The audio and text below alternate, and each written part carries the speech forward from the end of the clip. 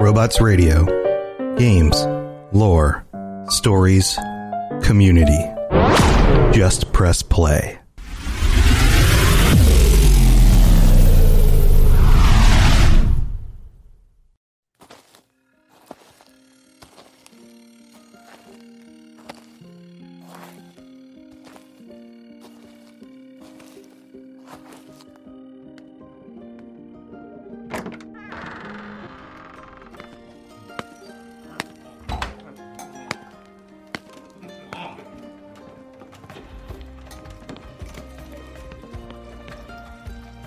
Welcome, weary traveler. Need a short rest? Oh, I see. They said you'd be showing up about now. Come on, through the portal. Best not keep the lore mistress and lore master waiting. You know how they get.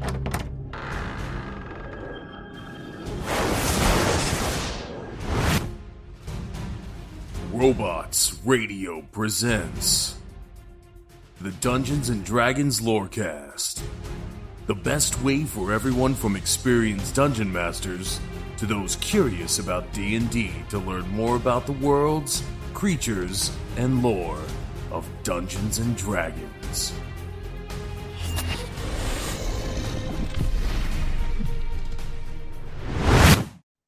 Hello and welcome to the Dungeons & Dragons Lorecast. My name is Sergio. And I'm Mary. And we are continuing our Planescape coverage this week. We're just jumping right into it. There's Planescape for obvious reasons.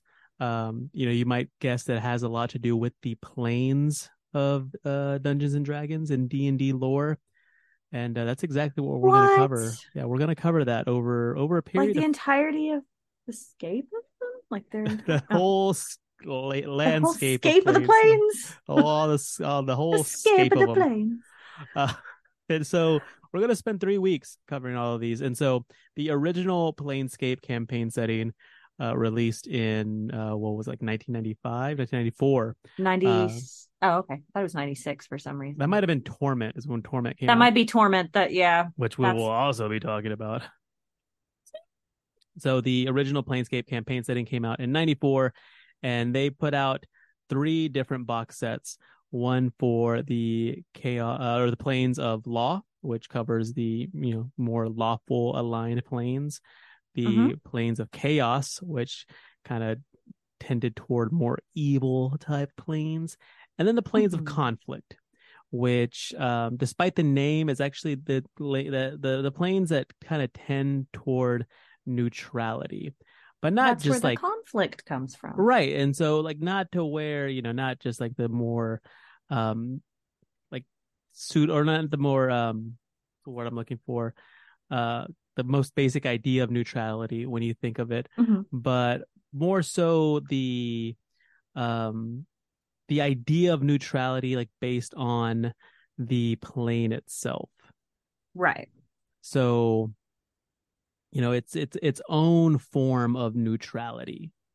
It's what how it kind of tweaks it, and sometimes it tends toward a little chaotic, sometimes it tends toward a little good, but right. And so that's what we're going to talk about this week. We're going to cover 4 of the 6 planes within the original Planes of Conflict box set. And then 2 of them we're going to keep for our Patron Plus installment. So if you're interested in hearing about all 6 of them, definitely check out D&D Lorecast over on patreon.com. Oh, it's true. Get that and a bunch of other really great stuff with it. Oh yeah, in addition to the early access and like the bonus content, you get early access, you get merchandise, stickers, shirts, and all sorts of cool stuff. All sorts tote of bags for crying out loud. But so in the Patron Plus installment we'll be covering the Beastlands and also Carcery. So let's go ahead and get started with Elysium. Ooh, okay. The most relaxed, restful place in all the multiverse. Here, sods don't care about a cutter's race, faction, hair color, or choice of accessories. That is, as long as she ain't evil or looking for trouble. Because you see, Elysium is only concerned with the good. Neither law nor anarchy matters. Just good. And that comes from a barrier, which is a centaur-like creature named, and I love the name, like the name and the species combined is just fantastic. Stone Kick Swift Hoof. Yep, that's a centaur, all right. That's a centaur. Yeah, he's a retired adventurer who I guess makes his home in Elysium, which is the plane embodying the concept of pure good without being overly restricted by law or dissipated by the randomness of chaos. Some characteristics of this plane were ascribed to Heliopolis and the House of Nature in the old World Tree cosmology model. And there are also 4 layers to Elysium. Most of their features are found near the banks of the river Oceanus, which links the plane with the 2 upper planes, which is Beastlands and Arborea. So Oceanus, that's like the counterpart to the river Styx, which flows through the lower planes. As we went through our 9 Hells tour, as we went through hell. Yeah, duly familiar with the river Styx. Yep. Except the Oceanus only has natural hazards, nothing man-made or creature-made, and actually contains potable water. Like you can actually just go up there and drink it. I wouldn't recommend. So it's not drinking, like magically cursed. Yeah, I wouldn't recommend drinking from the river Styx. No, I mean unless you intend on forgetting and losing yourself completely. I mean, if that's unless the that's case, what you're after. Yeah, if that's the case, go nuts.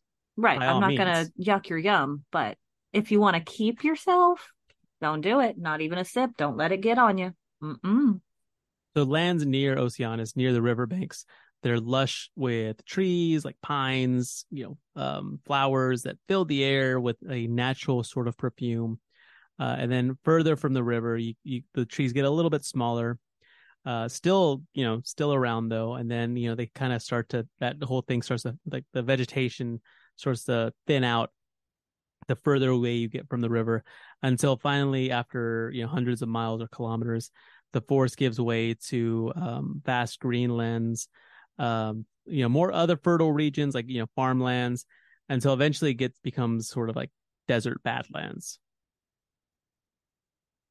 And I thought this was a pretty interesting note that Elysian pears are considered some of the best tasting fruit and are sold as far as Sigil.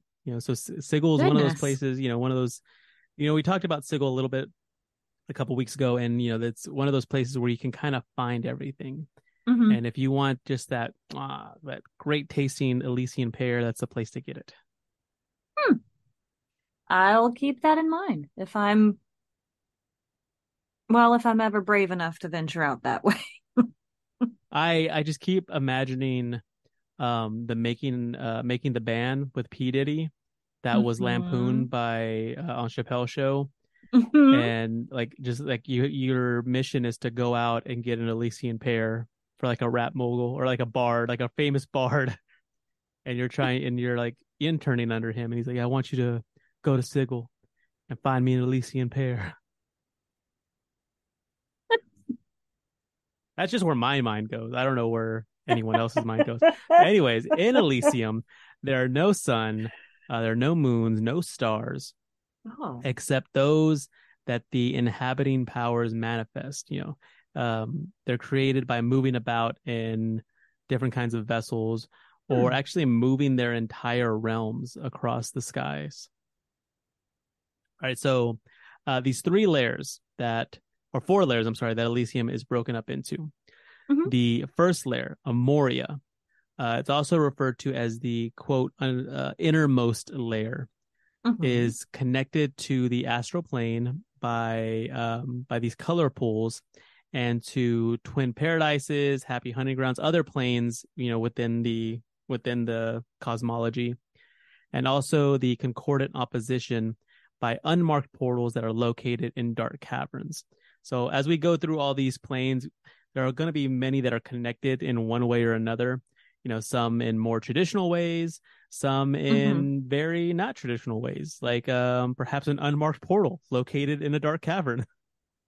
Wow, that's oddly specific. Yeah, now that I say that, in terms of D&D, that's actually it's pretty standard. Like, Pretty standard right, fare. yeah. Like, IRL, like, like you gotta, it's unmarked. You won't be able to tell it. It's also in a dark cavern. I'm like, that's a weird place to put something. But in terms of D&D, like, actually, it's No, that makes sense. par for the course. It's exactly where I would put a portal somewhere I didn't want other people to go. Right. But you can determine where these portals are and where they go by using divination spells. So you're able to do that. Oh, okay. Navigating the river Oceanus downstream will also lead you to the happy hunting grounds. But any underground passages, probably not the safest to take by boat. Amoria best fits the description given above, and the river Oceanus as many side channels that split and merge back again, creating these kind of like banks for the establishment of realms. The second layer of Elysium, very mountainous, many branches of the Oceanus River that become spectacular waterfalls, tumbling cascades before forming channels that are bordered by these really like steep cliffs of gray rock. And like Amoria, Aronia supports abundant wildlife along those banks. So Aronia, the second layer, is marked by a rising landscape, those aforementioned kind of like steep hills, steep cliffs, and mountains that rise beyond brightly lit clouds from deep valleys of white granite. And at the bottom of these valleys, the river Oceanus flows in a winding pattern, cutting canyons and gorges and flowing in rapids and extremely tall cascades. I mean, like sort of like seems like if you're an outdoorsman, it's kind of like a wet dream. It sounds lovely. I mean, it sounds pretty great. It does, yeah. This is the most dangerous section of the river's course, though. Of course. And I mean, you got to respect nature. And there's a great bit later on in the episode, one of the quotes that start off each plane that I discuss about respecting nature, and it's just again like the writing in Planescape is just fantastic. It is absolutely phenomenal, and praises cannot be sung enough. So this is the most dangerous section of the river and can only be successfully navigated with these experienced, folks who call themselves river rats. So of course they do. Yeah, I was gonna say like, I like, I was gonna say if of other course people that's what they're called. Call them that seems a little derogative. But if they call themselves that, then by all means, go nuts. Oh yeah. Unlike Amoria, Aronia has a larger variability in the seasons. More typical, traditional, like harsher winters, hotter summers, than the typically temperate regions of even like the prime material world plane. Windy snow, lightning storms are common. In fact, the wind can be so strong that throughout the layer that flying creatures have their maneuverability while they're flying considerably compromised. Okay, so that's a reflection of some of the lower planes as well. Right. And then the third layer, Beleriand, contrary to Aronia, this layer, which is often known as the Forgotten Layer, is mostly flat with marshes and wetlands stretching inland for miles or kilometers before larger plants and trees are to be found. This gives me like swampy Florida, Louisiana vibes for sure. Yep. Oceanus splits and forms many little island nations inhabited by extraplanar beings in this layer. And the river also flows slowly through the layer into a tangle of channels that sort of like weave around sandbars and mangrove forests. And in some places, rocky ridges rise above the bog, making for stable terrain. So the south. Kinda, yeah. I mean, exactly. Yes. It's the whole river rats aspect. Yeah. Yeah, and so this is where communities and towns are found. So okay, yeah, so essentially like this terrain, this land is decent enough to like live permanently, or at least, you know, somewhat permanently in. This is where we're going to build. Oh, okay. So that's where the like the cabins are to go visit and right, go and camping and hang out. And they're usually built around lighthouses that serve as, you know, just like in the real world, navigation beacons to aid travelers. Lighthouses. The lighthouses and the lighthouses in D&D also serve as lighthouses. Oh, okay. Well, to be fair, it's D&D. You really never know. I mean, they'll be like a lighthouse. I'm sure there's a DM that's done a lighthouse, and it's just an actual house that doesn't weigh very much. It just floats away. Yeah, it just floats away if you don't tie it down. Right. So despite the generally desolate nature of the lair, the good influence of Elysium could still be felt in Beleriand in the form of the shiny nature of the fog itself and this sort of luminous vapor that surrounds every light source. And I love some of the lore surrounding the lair. It says that in ancient times, the Gardenels, which is this type of like animalistic celestial, think like a lion man, but also kind of an angel. Okay. So they encountered a legendary Hydra in one of their quests. You know, thought to be the mythical, unique Hydra that spawned all other Hydras. So unable to defeat it, the Gardenels use a teleport spell, and they move the Hydra to Beleriand. After which they closed all portals that led, you know, out of the lair and sealed it off from divination magic. And kind of as a prison. Okay. Yeah, this effectively turned the lair into this sort of like infinite cage. Yeah. And the only exit was the river Oceanus itself, whose blessed waters the Hydra could not touch. So that's a whole other layer of cruelty. I mean, it is a Hydra after all. It's got Hydra in its name. You can't keep it away from the water. That's messed up. Poor little thing. Poor little babies. You're going to die booping something, I swear. It's going to happen, I'm sure. But at least I'll have fun and I'll go happy. Not just the Hydra, but other powerful entities are rumored to like share this prison, more or less. The number and nature of the other prisoners is not known, but rumors exist of a creature similar to the Tarisk, a legendary black dragon, a captured archdevil, a demon lord, and even a wounded deity. So this layer is chock full of possibility. It is. You just like dropped so many adventure hooks. Did you get a sale? Did you get them on sale? Dude, for real. Buy this time? Like, absolutely. It's and then finally, the fourth and quote outermost layer of Elysium was a great ocean, sometimes called the Thalassian Sea. And this is both the source and the final destination of the river Oceanus. No like large land masses exist, but instead we get smaller green islands that are collectively known as Avalon, and they're kind of scattered around. Some of these islands are rumored to be inhabited by great heroes from the prime material plane. So I love that. That's kind of like how billionaires in real life have like their own islands. I like the fact, you know, thinking like maybe like Elminster or Dritz like have an island on the fourth layer of Elysium. They could only be reached by travelers who sought the aid of those heroes, and only even after certain conditions are met, you know, determined by the hero's individual legends. Again, just more story hook after story hook after story hook. Like, would you find one more? It's like the scene in every movie where they tell somebody to leave your weapons here, and they've always got like one or two more in their boot, and it's an obscene number of weapons. That's what you're doing here with plot hooks, and it's beautiful. It's beautiful.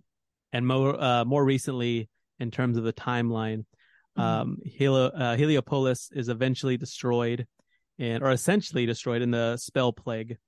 And the House of Nature is then split into two parts, one of which becomes the Deep Wilds, and the others merge with the Green Field. So that's kind of where we stand with Elysium today. Right. Now that was one of the neutral layers that kind of that lean toward good. I'm gonna jump on over to the evil just because I like talking about that more. I've noticed that. I mean, Elysium's dope. I mean, like I said, it's very cool, but just something that scratches that itch when it comes to the naughty parts. I don't think that you should say scratching that itch and the naughty parts in the same sentence.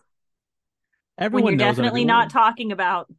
I'm talking about D&D. Talking about Dungeons and Dragons. Right. Gehenna, the furnace of perdition, comprises. Let's start at the beginning.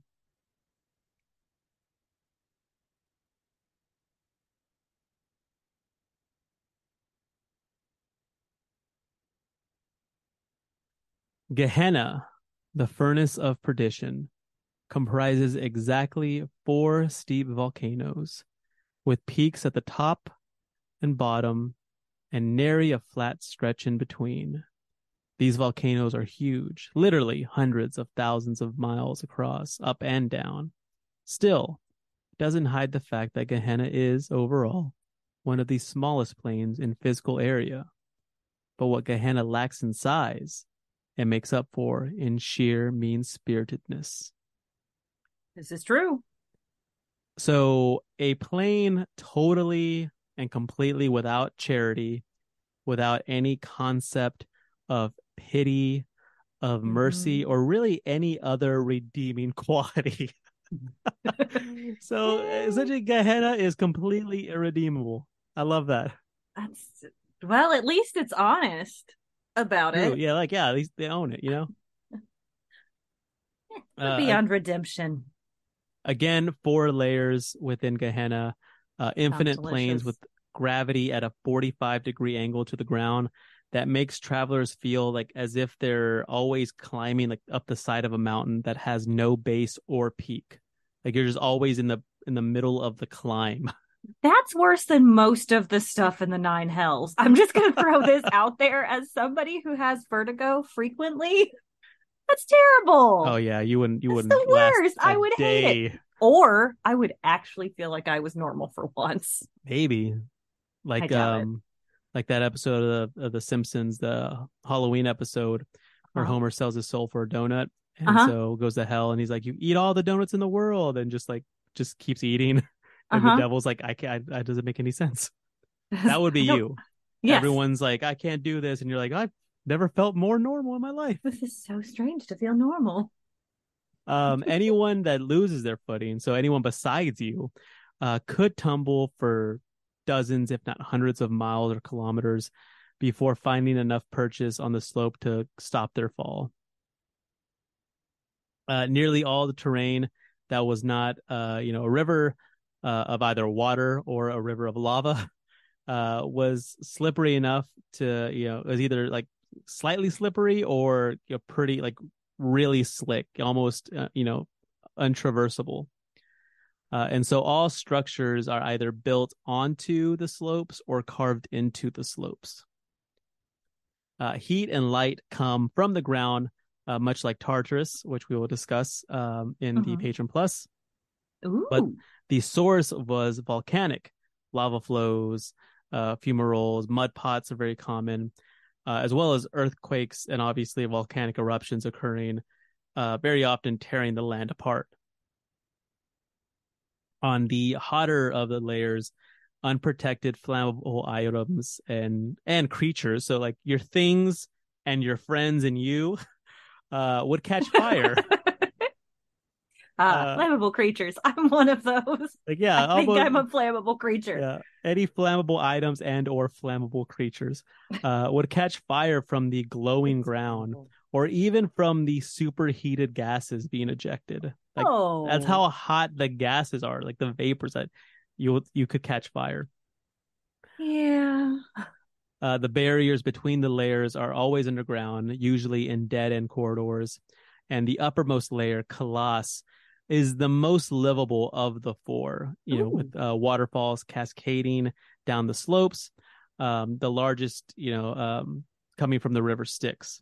The Styx flows through a rough path, down the slope, falls for thousands of feet or meters, and runs through twisty rapids before finally disappearing again into underground passages. So the safest place is the one with the river Styx? Yeah, exactly. Huh. That sounds terrible. I love it. So this combination of heat and the river Styx causes steam to rise into an infinite and empty black sky that makes the horizon glow this sort of dull red. And it might not surprise you, but Kalis touches the astral plane and has connections to Hades and the Nine Hells. What? Imagine that. Shock of shocks. What? The river Styx connects things to the Nine Hells. This, in other news, hell is hot. And hell is hot. Texas is hot. So is Texas. It's worse. And these portals usually appear as black chasms in the floor of deep underground caverns. And, while there's no way of telling where they might lead, intelligent travelers, which is to say, probably not your average D&D PC, they have made markings on the wall by many of them to indicate the portal's destination if one could read them. Oh, gosh. So I see at least some of the players I've played with, like you come across this portal, you don't know where it leads to. You see markings on the wall, this, that, and the other. It's like, I'm just going to jump into the portal. Well, maybe you should examine the damn car. Never mind. Okay, forget it. Sure. Go for it. This layer is also home to the Throne of Blood, which is the realm of Baal. Our old friend Baal. Have we had a Baal episode? I don't think we have, but we should, because it'll be a ball. God, I can't with you anymore. I can't. No more show. You say that every time, and yet you keep. I can't. You say you can't, but you do. I love D&D lore more than I hate your puns. Dang. That's a lot of wow. love. That's a lot of hate too. So the second layer of Gehenna is also known as the Molten. Goes by the name of it's Kamada or Chamada. I'm gonna go Kamada. And it's I don't know what's Shamada with you. Damn it. Sorry.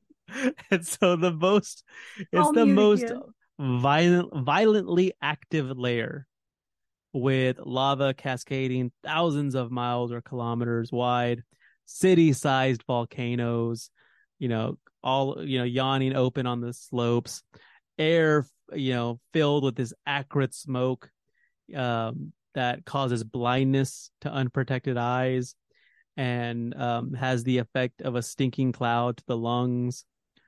I mean, this is just. So that's what's Shamada. That's all of that. You answered my question. Thank you. That's what's Shamada. So a lot of where people find their sort of refuge is in underground caves, because below ground the air is fresher, but still, and I love this, stank of burning flesh and hair. Ew. Yep. That's terrible.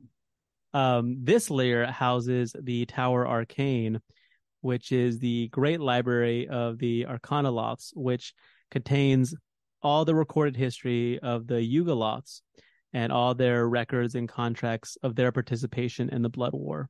Mm-hmm. Mm-hmm. The third layer, Mungoth, was a land of falling ash and burning snow. That's why it's known as Burning Ice. Oh, yeah. Okay. Far less volcanically active than Kalis and Shamada. Mm-hmm. But still, like, the volcanoes aren't completely extinct. There's always that always that threat of volcano. The furnaces of this layer are fewer and farther apart, which allows the ice and snow to build up in the darker places between the active areas. Nevertheless, temperatures across the layer are pretty low, so that it's almost always under a constant snowfall. And so travelers have to be sure to to survive and brave the never-ending avalanches of wet snow and fiery rock. It's like as if it's not one thing, it's the other. Exactly.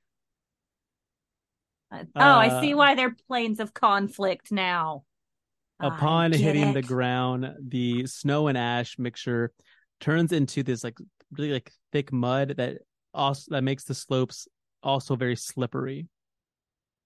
When the snow mixes with volcanic ash, it turns acidic and could rapidly damage unprotected living creatures, burning through ordinary clothing. Although much like the layer above, underground passages can make travel relatively safe. In fact, because the mudslides and the lava flows are so common, and frequently bury the caves that could serve as temporary shelters, that's why people have to stay on the move. Can't really huddle down for too long. That sounds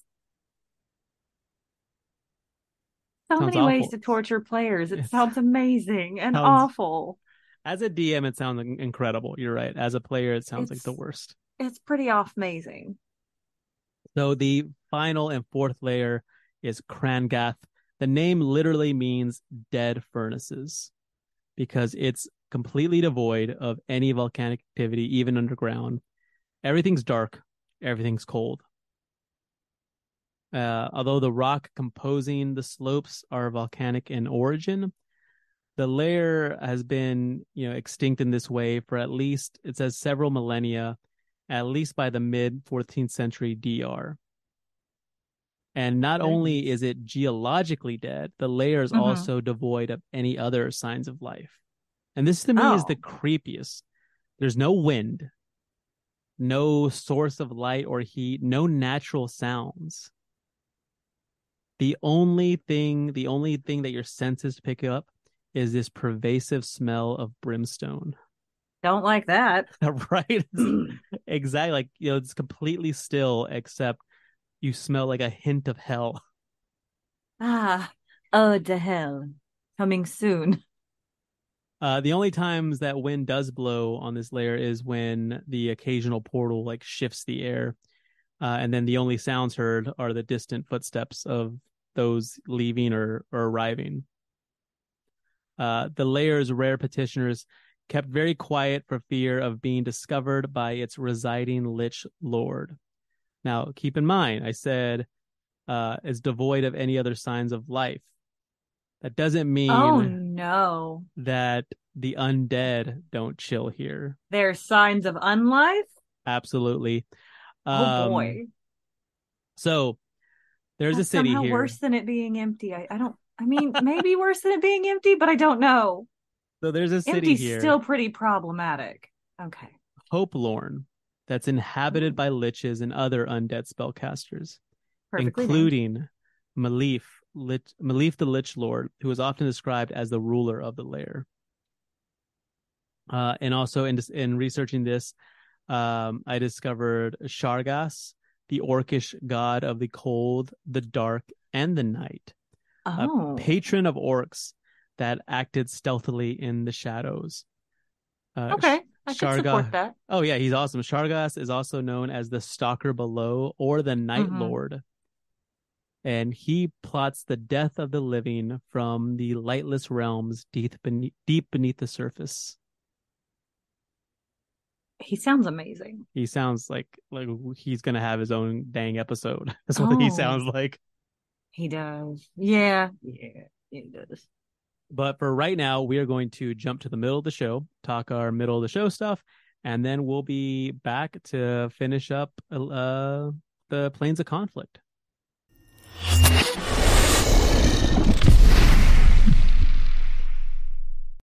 Welcome to the middle of the show. Of course, the middle of the show is where we take a short break from the lore so we can do a little bit of housekeeping, like keeping you up to date on any D&D news, digging into the DM's Guild or some other type of homebrew, see what kind of fun shenanigans the homebrew community is getting into, and of course, plugging our socials, and obviously thanking all of the patrons.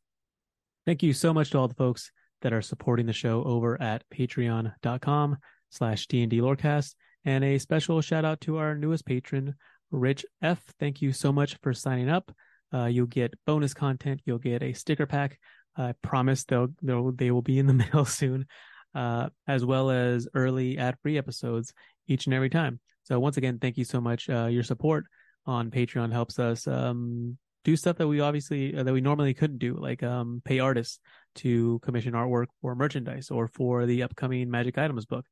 But if you want to support the show in other ways, you absolutely can. Of course, going to Spotify, going to Apple Podcasts, and leaving 5-star reviews. Just talking us up to anyone, following us on the socials, communicating with us in that way. We're pretty much everywhere at D&D Lorecast, whether it be X/Twitter. I'm never going to get used to calling it X. Threads, Mastodon, Blue Sky, Twitch, Instagram, TikTok. We're at DND Lorecast. The branding is strong with us. I have to admit, that's, if we haven't done much right, we definitely got that right. So definitely check us out all over Lady Gaga's internet.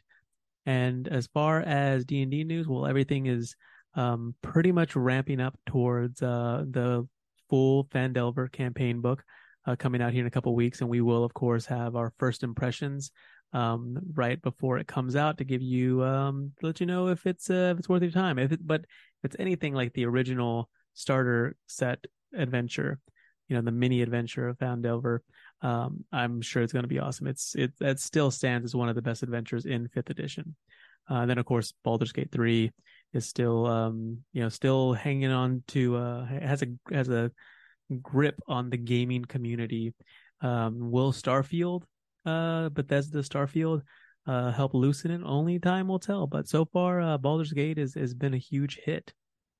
And as far as homebrew goes, usually we try to suggest something that is in keeping, that has some sort of tie to the subject that we're discussing. In this case, Planescape, the Planes of Conflict.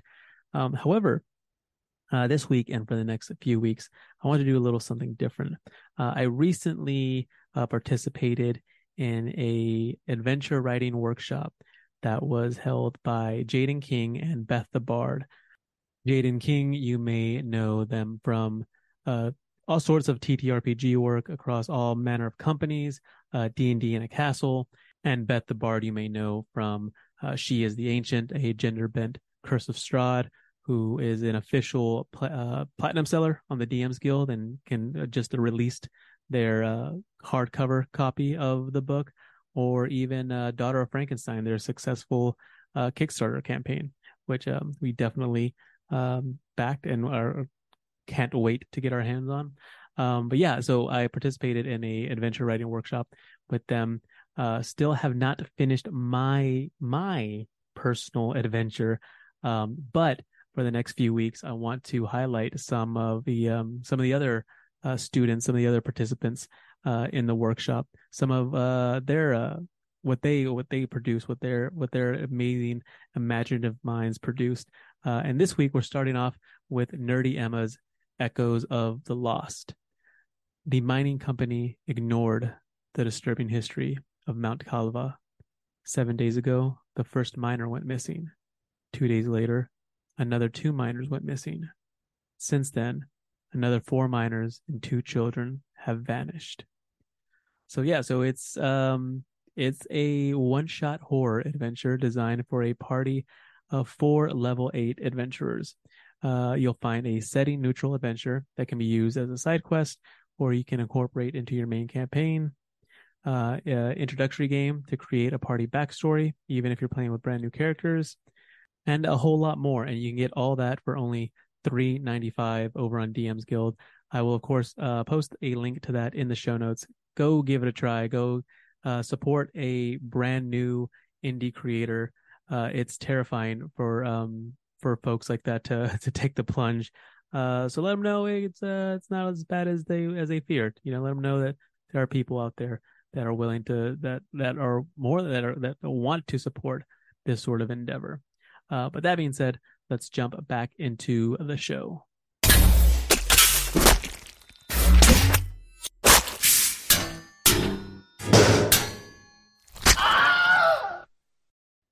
Welcome back from the middle of the show.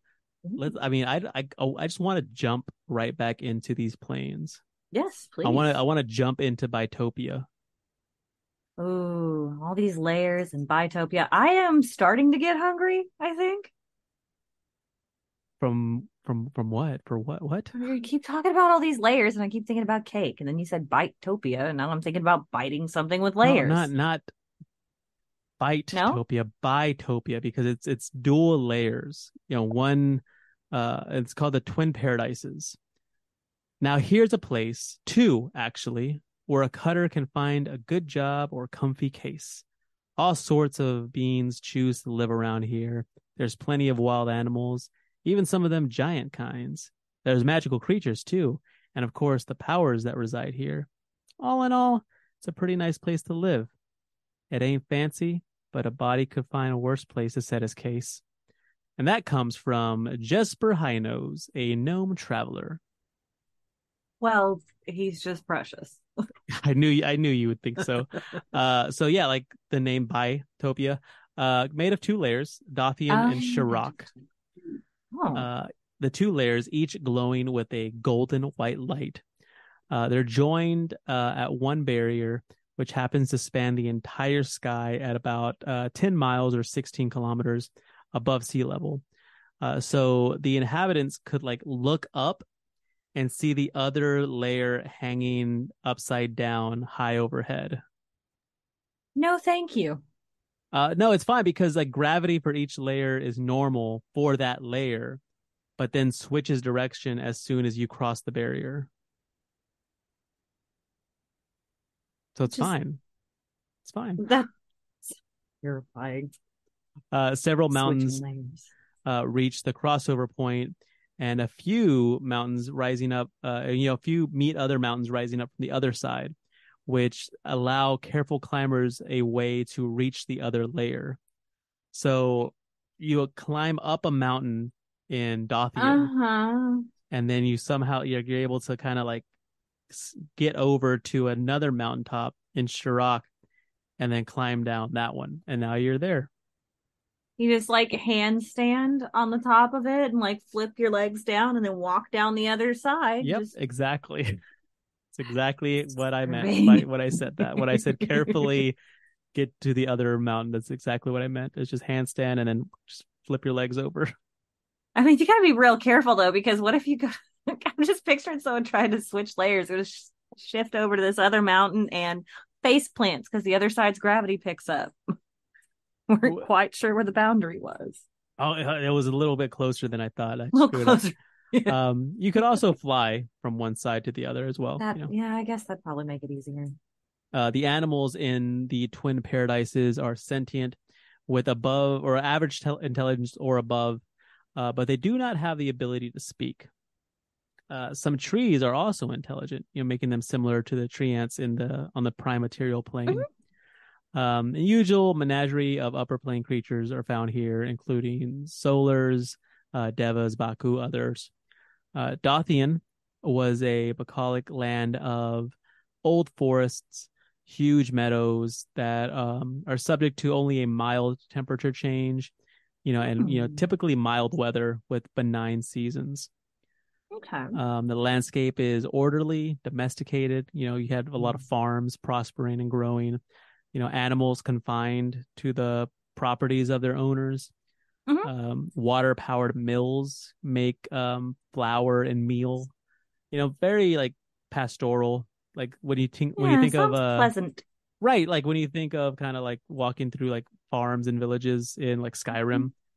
Yeah, it's just very commoners' villages. Right. And the roads not well traveled, but also well kept. Oh, nice. The farmers of the lair, the miners, the smiths, the artisans spend their lives joyfully producing food and wooden and metal items like art, jewelry, clothing from the raw materials that are widely available. And the workshops and towns are dedicated to nothing but the common good. So you got portals to the seven heavens here, obviously. Elysium, that makes a lot of sense as well. These are found in caverns as brightly glowing patterns. You got concentric circles for the seven heavens and radiating lines for Elysium. And for the layers that go to the concordant opposition, these are often superimposed and they resemble more of a spider web. So you definitely know, where you're going with these, as opposed to some layers where you have no idea where you might go. Yeah. Travelers. That might be helpful, I guess. I suppose. Right, and to know where you're going. Travelers from the astral plane would emerge from the color pools on this layer, and this layer is also home of the locale of Deep Home, which is, and I noted this specifically for this reason. It's a realm of the Snurfneblin god Caladuran. Caladuran Smooth Hands. That god. You just wanted to say his name. Caladuran Smooth Hands. Caladuran Smooth Hands. Which we have to do an episode on him too. Have to. So of course. Across the barrier, Shirok has the same sort of like landscape features, but much harsher weather. The summers are more hot, the winters are longer and colder. And unlike the mild winter and clear skies of the other layer, Dothian, the weather on Shirok, also known as storm-racked, is harsh and unpredictable. As keeping with its nickname, storms are more common here. Booming thunder, heavy rains. So in general, life on the Shirok side is more challenging and keeps the inhabitants busy. Like but both sides are virtuously industrious. So nice. It doesn't really, kind of like sour their attitudes, which is cool.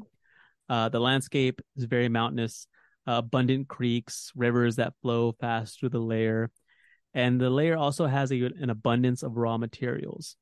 And just like its companion layer, Shirok is a place of hard work and satisfaction from a job well done. But instead of taming the land, work on Shirok focuses on the extraction of the natural resources. So the wild landscape of the layer is peppered with mines, mills, quarries. But due to the harsh weather and the rocky, irregular terrain, most dwellings and active work sites are actually underground. Oh. And I mean, that makes sense. That makes sense. Yeah. I get it. And I love this. So in order to transport these raw materials from Shirok to Dothian, like that weird, like traveling up and then then kind of like flipping over and then traveling down. Traders first have to brave the harsh weather of the lair to either reach a portal to Dothian, which is usually controlled by guilds that charge high tariffs, or transport them directly there using a floating gnomish contraption. That sounds about right. So, taking advantage of the unique configuration of Bitopia, traders put their goods into protected baskets and sew together large pieces of tarp into bags, which they then fill with hot air. So, much like a hot air balloon. So, so after attaching enough of these bags, it begins to float up until it reaches the divide between the layers. And so by the time that the load crosses the divide and starts falling toward Dothian, the cooling air has lost enough of its buoyancy for the cargo to gently descend into the layer. Very nice. It makes me kind of sad and kind of happy at the same time that they've created balloons.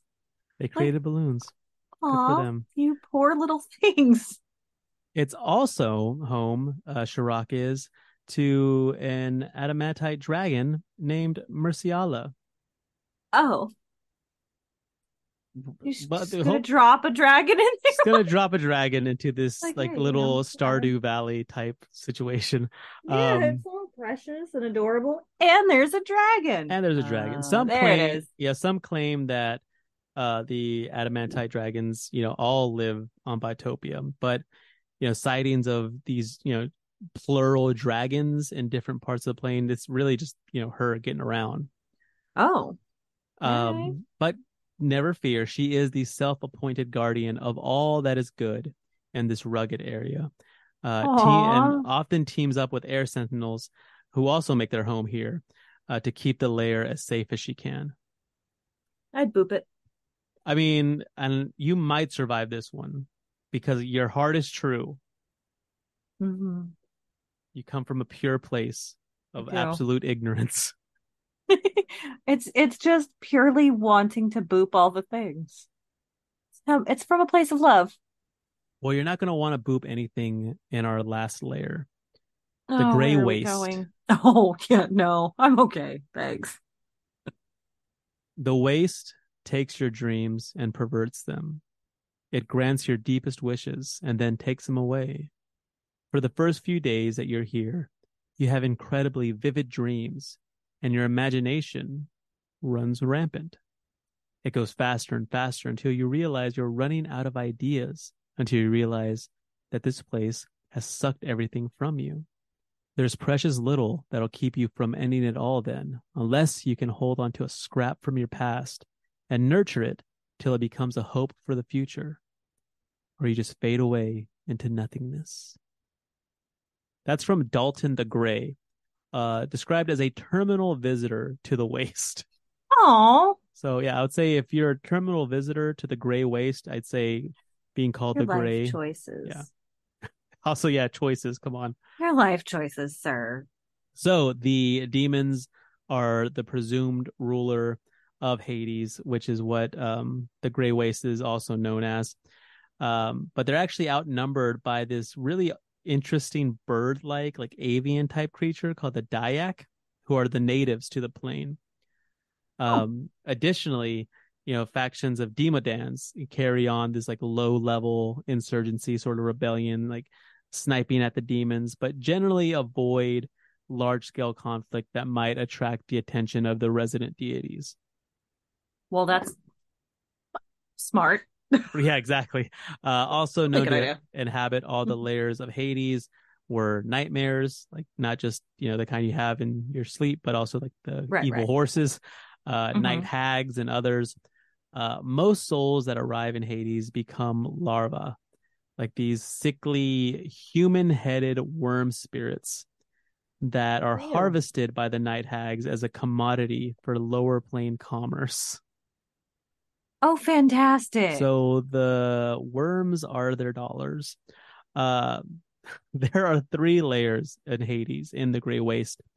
They're actually called glooms, and for good reason, because the realms are utterly devoid of emotion, of hope, of peace. Oh, obviously, it's the doldrums. Yeah. It's a gray land, a gray sky throughout, no sun, no moon, or seasons to brighten up anything. And what's interesting here is that any color other than shades of gray would obviously be obvious, against the background. Oh gosh, yeah. But then they would also fade to gray in about a week or 2. Oh. And like bright colors, beings also begin to fade.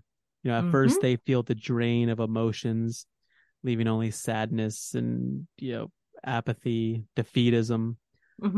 And after a 10-day or 2, they would be trapped in Hades, in the Gray Waste, and their existence will begin to fade until they actually become that larva that is then, harvested by a night hag and then used to buy like a soup or something. I don't know what night hags you need money for. Buy soup? I don't Well, know. yeah, I mean, I guess they do go out and buy their soup. They're using their cauldrons for other things. Exactly. Hades is a unique plane because it's not only joined to the adjacent planes in the Great Wheel, it also holds the foundation of both Mount Olympus and the roots of Yggdrasil, the World Ash. Oh. So these two planar artifacts connected Hades to Olympus and Yisgard and allow travel between Hades and the upper planes and alternate prime material planes without having to go through the astral plane.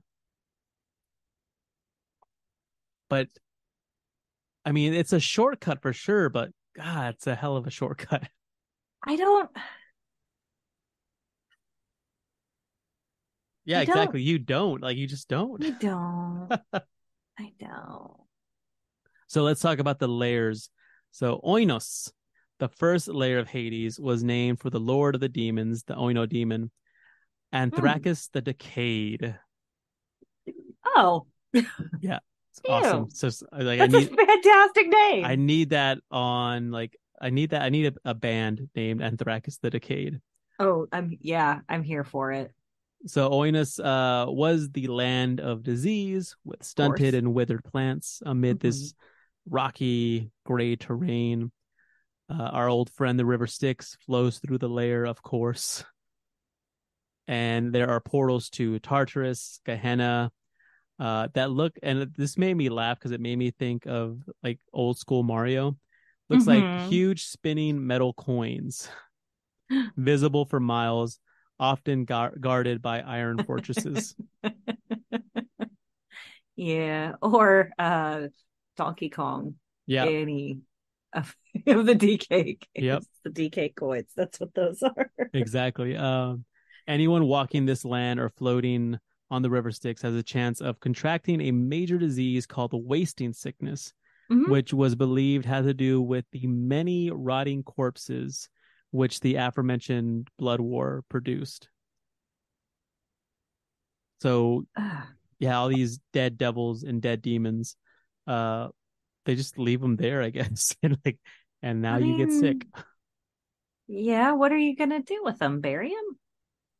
Well, I guess they're not going to do anything with them because many of the demons and a lot of the other creatures from the lower middle planes who make their homes here are actually immune to the disease. So if it's not affecting them, I guess they don't care. I guess it's not a problem. Ew. The landscape consists mostly of plains with the occasional hill. And it's the primary battleground of the blood war, like I mentioned earlier, all those dead bodies.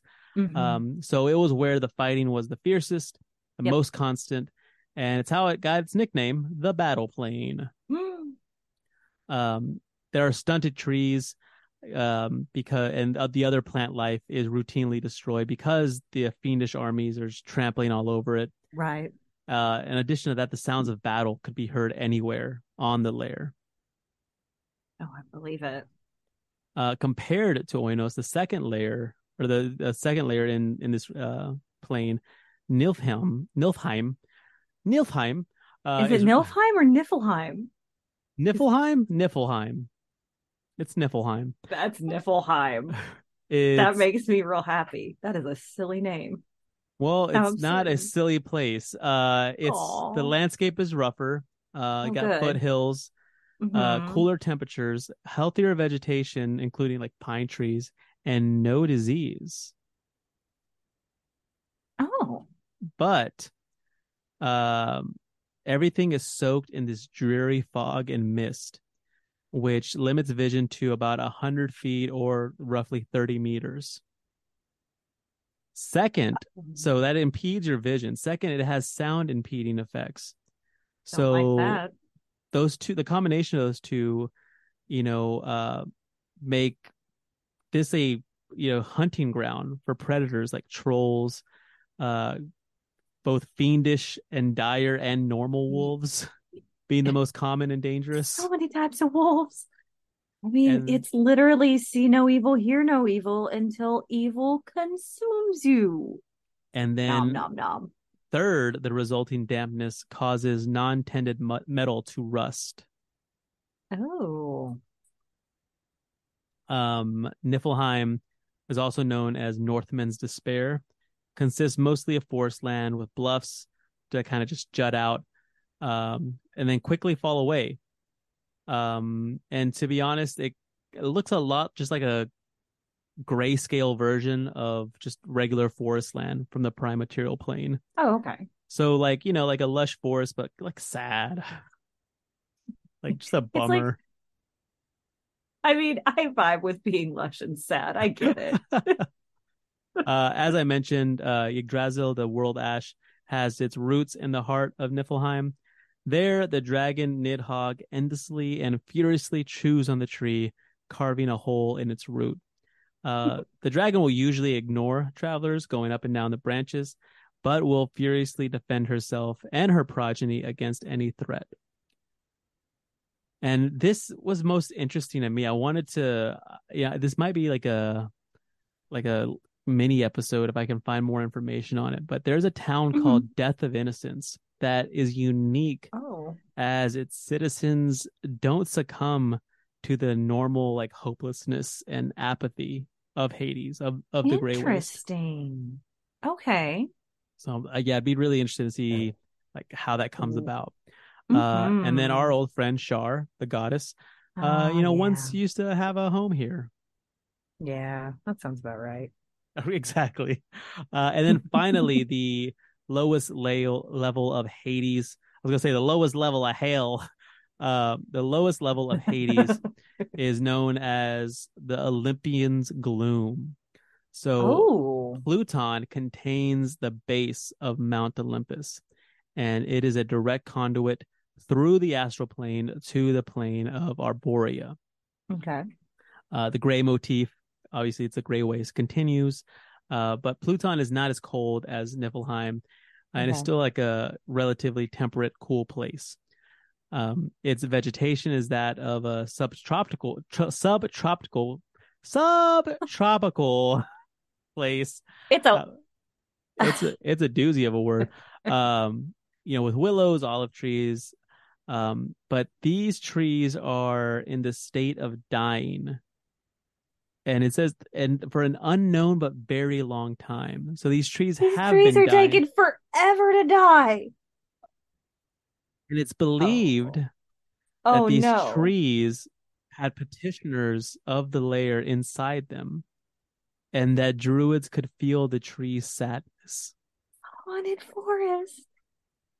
Exactly. The blood war is not waged on this lair, but sometimes fiends come to get the soul of a particularly skilled person. Like I said, it has the base of Mount Olympus, which is located near the entrance to the realm of Hades. Since it avoided the upper layers of Oinos and Niflheim, it was used frequently by travelers despite being a little bit more dangerous and treacherous. There's a city named Corpus on this layer that was made of people. I was about to say, I wonder what it's made of, because I know how D&D names things. It's made of people. The streets are made of living bodies. Wait, I'm sorry. What? Living? Living bodies. You are walking on living people. And if we weren't surprised that Shar used to kick it in Niflheim, it should be no surprise that legend goes that the Raven Queen was originally a sorceress who led a rebellion against a god of death who held domain in Pluton. Where Shar goes. I mean, yeah, it's not a far jump. I'm just saying. So other deities recognized her as one of their own, but in order to prevent her from becoming a tyrant, much like the defeated deity, they granted her domain over death, but not over the dead themselves. Just that tiny little moment of death. Yeah, that's all you get. That one moment. But what an intimate moment. Well, that wraps it up this week for the Dungeons and Dragons Lorecast. Again, we will be discussing Beastlands and Carceri in the Patron Plus installment. of this episode. So if you're interested in hearing that, head on over to patreon.com/D&D Lorecast. And until then next week, we've got our patron roundtable. It's going to be a humdinger. We're doing some homebrew stuff. We do. It's going to be fun. And then after that, we got even more Planescape. We're just barreling toward Planescape. It's plain to see. Thank you so much for listening. Thanks for putting up with me. My name is Sergio. And I'm Mary. Fare thee well, dear listener, and until we meet again, may all your 20s be natural.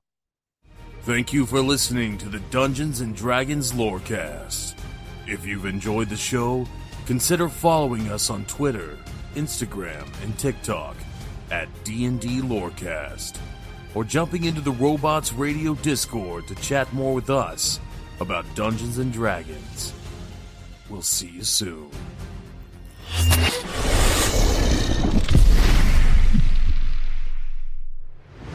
You've been listening to a Robots Radio podcast. Smart shows,